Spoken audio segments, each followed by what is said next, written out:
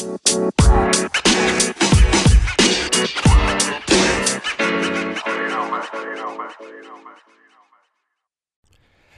and welcome to Mark Pearson's Property Profits. This particular episode is looking into why should you use a broker? Why would you want to use someone like myself rather than going direct to the developer, for instance? What are the pluses and minuses of doing so? And importantly, how can you actually tell when a good broker is a good broker, and what do you look for to find a bad broker? This is off the back of an article I was reading over the weekend, and it was a Norwegian reality show which pitted cows defecating into a field against stock brokers and astrology and some beauty bloggers. This was actually, the farmer actually cut his field up into different stocks. Wherever the cow defecated, that's the stock they picked. Obviously the pros were slightly disconcerted by the competition, but needless to say, the astrologist did the worst, slightly underperforming the Norwegian stock market over a 3-month period.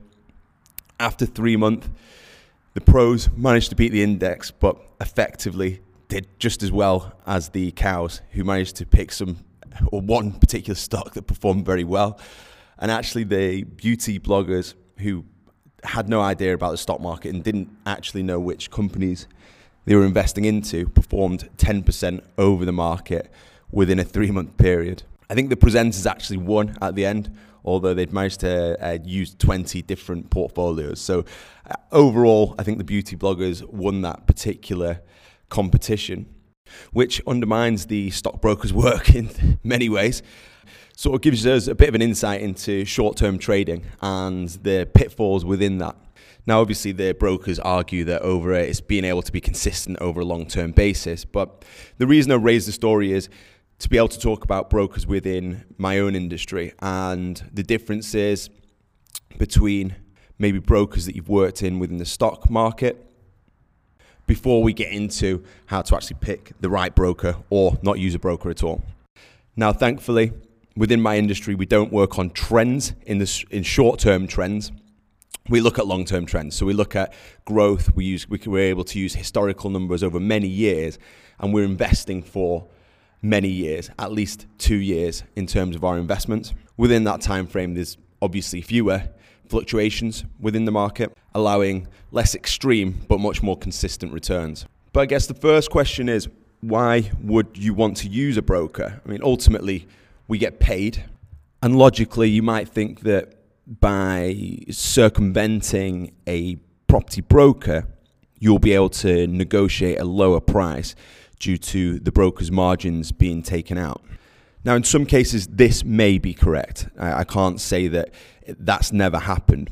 What I would say with the market, however, is that it works slightly differently to how you may perceive it. First of all, developers traditionally are focused on developing property, not necessarily on the sales function of their business, although many in modern times do have a sales function.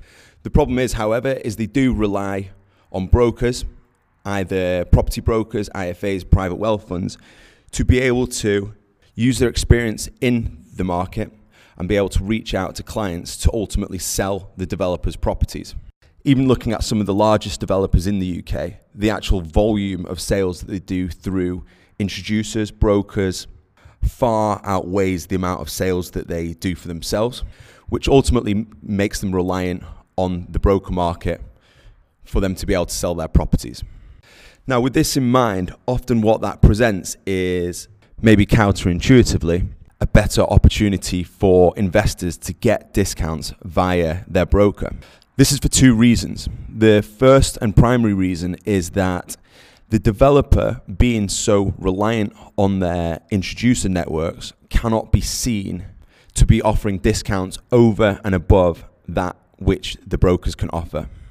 The reason being is what they will find, although they may sell very well for the first sort of development, what they'll find is if they're undercutting the people who feed them, the introducers, the brokers, the private wealth firms, IFAs, etc., what they'll find is those introducers won't work with them again. Ultimately, if the developer undercuts the market, they're biting the hand that feeds. They're embarrassing the broker networks in being able to offer larger discounts, taking their clients, but never being presented with clients again.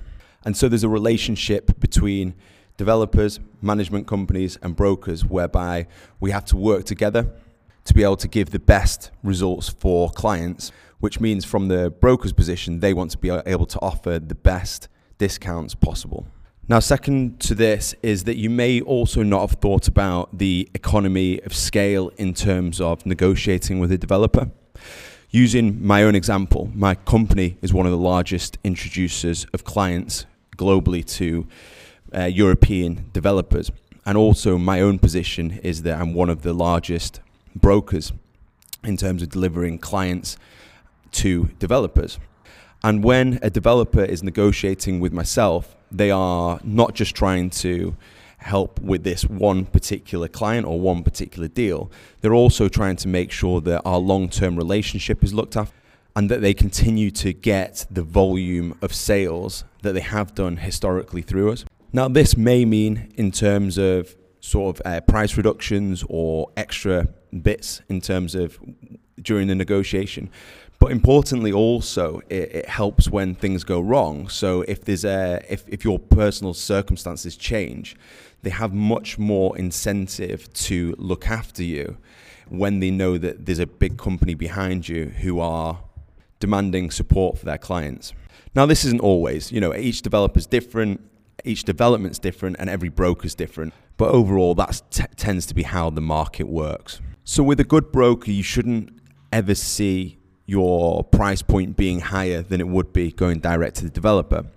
And with a good broker, the other thing that I think is really important is getting the due diligence from them. So some brokers are tied to developers, but a good independent broker who isn't tied to a particular developer will be able to say, for instance, one of this developer's projects is very good and I don't like the other one. Maybe financially it doesn't stack up quite as much. Maybe that particular developer's not bought quite as well on that particular development.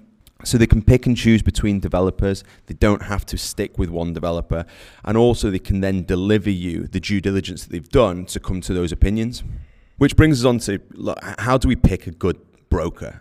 If you do choose to go down the broker route, fine. Obviously, you're welcome to speak to me. I'd quite happily tell you who are the good and bad brokers.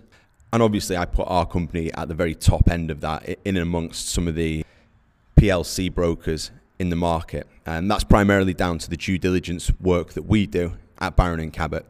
But the nature of this podcast isn't to try and sell our company, it's really to educate. So when we look at a broker, or even if I look at a broker, so I often speak to clients who are speaking to other brokers, and I'll naturally be looking into what that broker does if I don't know already. Like with any market, you get to know who are the good brokers, who are the bad brokers, who are the ones that are actually trying to add value to clients, who are the ones that are looking after the market. And what tends to happen is the good brokers will look after each other. The good brokers will talk to each other and work with each other now and again to try and help clients out. The good brokers will work with good mortgage brokers. And so you'll get a good understanding through, if your mortgage broker says, well, those are good guys, then that's often helpful. If you have an independent financial advisor, they'll often work with the good brokers. They don't want to work with bad brokers because it reflects badly on them as well. But if you don't have the luxury of these sorts of people to speak to, then the first thing that I do is really just have a little research about the broker themselves. So for instance, you've gone on Google or you've received one of these emails that we all get. I get them obviously daily with a property that you think, well, that looks quite good. This looks like quite a good property. Let me investigate it. And you send your response back to the email. You get a call from a broker. So the first thing that you should do is really have a look at their website. And what to do is have a look at what types of properties they are selling. So are they selling really high yield properties? Are they selling stock that doesn't look very good, that feels wrong to you? Because if a broker is prepared to offer one bad development, it probably means that they are not doing their due diligence and aren't overly concerned about other developments. It may well be that the development that you think looks good actually isn't that great. So have a look at the type of stock that they're holding. Is it quality products? Don't look for, is it massive returns? Because ultimately, the best actual products, the ones that really work, often don't have the headline marketing figures that the poor ones do. Also, when speaking to your broker, ask for information. Ask for proof of planning permission. If they ever offer you a property without planning permission, I'd be very concerned. And I would question working with that developer again unless there's some real reason behind that. Get a copy of our 112-point due diligence spreadsheet. Get that via my email. I will try and post that online at some point, so it's easier to get. But just email me, request that 112-point due diligence, and use it. You call the company, or when you speak to the company, ask for those documents.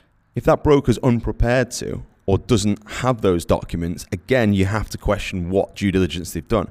Alternatively, ask them for a copy of their due diligence document. What have they investigated? What have they looked at? One of the biggest problems with the market is that the highest returning email campaigns, the marketing that gets the most inquiries, is often the worst properties, the ones that are marketed with false yield figures. The investment market's relatively honest and straightforward. The products that often get offered out the most or advertised the most on these email blasts, the worst 1% in the market. The reason behind this is the worst products will often have the highest commissions paid out to brokers. These often have no due diligence or very, very little due diligence, often written on the back of a fag packet, if you will. And the projected yields are often wildly off, and the actual price for the property, although it may look cheap, often you see it with these 70, 80,000 pound properties, they're often maybe 10,000 pounds overpriced. And while on paper they look great, it's like buying the cheapest Porsche from Auto Trader or a car website. If you buy the cheapest one, often you find when you look under the bonnet, there's some problems with it, and hence why it's been put on at that price. With property, it's the same, but often what you find is the ones with the highest yield, when you look under the bonnet, there's a bit of a problem. And as I mentioned, these are the ones that, because most of the realistic brokers and the large companies, the large IFAs, big brokers like ourselves won't go near them, the developers need to offer very high commissions to the brokers who are prepared to work with them to be able to persuade them to work with it. Effectively, what this means is that a lot of these smaller brokers who don't do their due diligence and want the highest commissions for their companies possible spend the most on advertising because they need to, and also they get the most amount of money in terms of revenue once you buy it. And so often the sort of worst 1% of the market is advertised sort of 80% of the time, or maybe Pareto's law, the 30-70. Now, this shouldn't mean that you're nervous about the market, and far from it. All it should do is give you more commitment to doing your due diligence and getting the 112-point due diligence from Barron & Cabot, or from myself, mark@barroncabot.com. You don't have to buy through us, but at the very least, use that information and check with these other brokers. Conversely, a good broker can be worth their weight in gold, because what they should be able to do is not only offer you due diligence, but also give you almost a whole of market. So every property that passes the due diligence, let's look at those. And from those properties that have passed the due diligence, the best properties available in the market, which, by the way, there's probably about 8,000 available. You don't have to, it's not a hard market to be able to find good stock if you do the right due diligence. But once you've done the due diligence on the properties, and a good broker will have done this on lots and lots and lots of properties, once that's done, then you can find the best one to suit your needs and the best one in terms of profits. So, the ones that are going to give you the best results. Ultimately, this goes back to the investment property guide, which if you don't have a copy of, again, email me, mark@barroncabot, which ultimately says, let's separate the wheat from the chaff, and then look at the ones with that make the most profit for you and your personal set of circumstances in the types of areas that you want to invest in. So let's just start with all the right properties, all the stuff that passes the due diligence, and then from there, let's try and make a profit. Let's not start with, oh, this one looks like the highest yield, I want to make at least 8% yield. Let's start with, okay, well, here's everything that looks safe. Here's the stuff that's passed the due diligence. Out of those, what's the best return we can get? If you're into a yield play, let's look at yield. If you're looking for a capital growth, let's look at capital growth. If you're looking for just overall highest profit after 3 years, 5 years, 10 years, let's look at the developments that are going to suit that particular investment. So a great broker will help you with that. Finding them should be straightforward. Just do, as I say, just when you speak to a broker, get the due diligence, whittle that out very early on. In the first call, ask them for a copy of the planning permission, ask them for a copy of maybe the build plan, something like that, and then just use 1 or 2 questions from the due diligence form, and they should be very quickly able to pass that over to you. If they say they don't have a copy, then either look for another broker or at least question a little bit further with that particular broker. You'll find that a good broker as well, in your first few conversations, are really interested in you, your personal set of circumstances, and what you're looking for. They'll go through a little review with yourself rather than just trying to sell that one property that you've inquired into, or necessarily any property that they've got. If they try and push you straight onto a property without understanding you, there may be other questions to be had. This is why, again, which is difficult, I always want to speak to my clients early on. The difficulty is trying to show clients, as certainly novice clients that haven't worked with us before, that initial call is not to try and sell. That initial call is to understand, what are your ideas for your investment? Are you looking for a 3, 5, 7, 10-year return? Are you looking at capital growth or yield? Because the property you might have inquired on may not be the most suited for you. And also, often I have several hundred, if not thousand, properties which aren't marketed for various reasons. They might be part of one of my clients' portfolios, various other reasons, or they might not have been launched yet formally, and so we can't advertise them. But one of those may be the most suitable for you. So again, this is why I personally like to speak to clients, although it's difficult to get that across. A lot of clients say, oh, just email me a brochure. It almost takes away the whole benefit of using our service. But again, I do understand that, and I'm happy to email if needs be. So look, there's the bottom line with brokers. If you want to ask any more questions, do feel free to email me, mark@baroncabot.com. As always, we will use your Q&A or your questions, if we're allowed to, if you let us, to do a Q&A on the website or on the following podcast. And in the meantime, I will put together a couple more podcasts over the course of this week, looking at some other things to look for in investments, such as what to look for in a good developer, what sort of questions you should be asking to find a good developer, as well as we will go into some specific products that my clients have asked me about, so we can talk about particular developments in the market at the moment. Thank you then.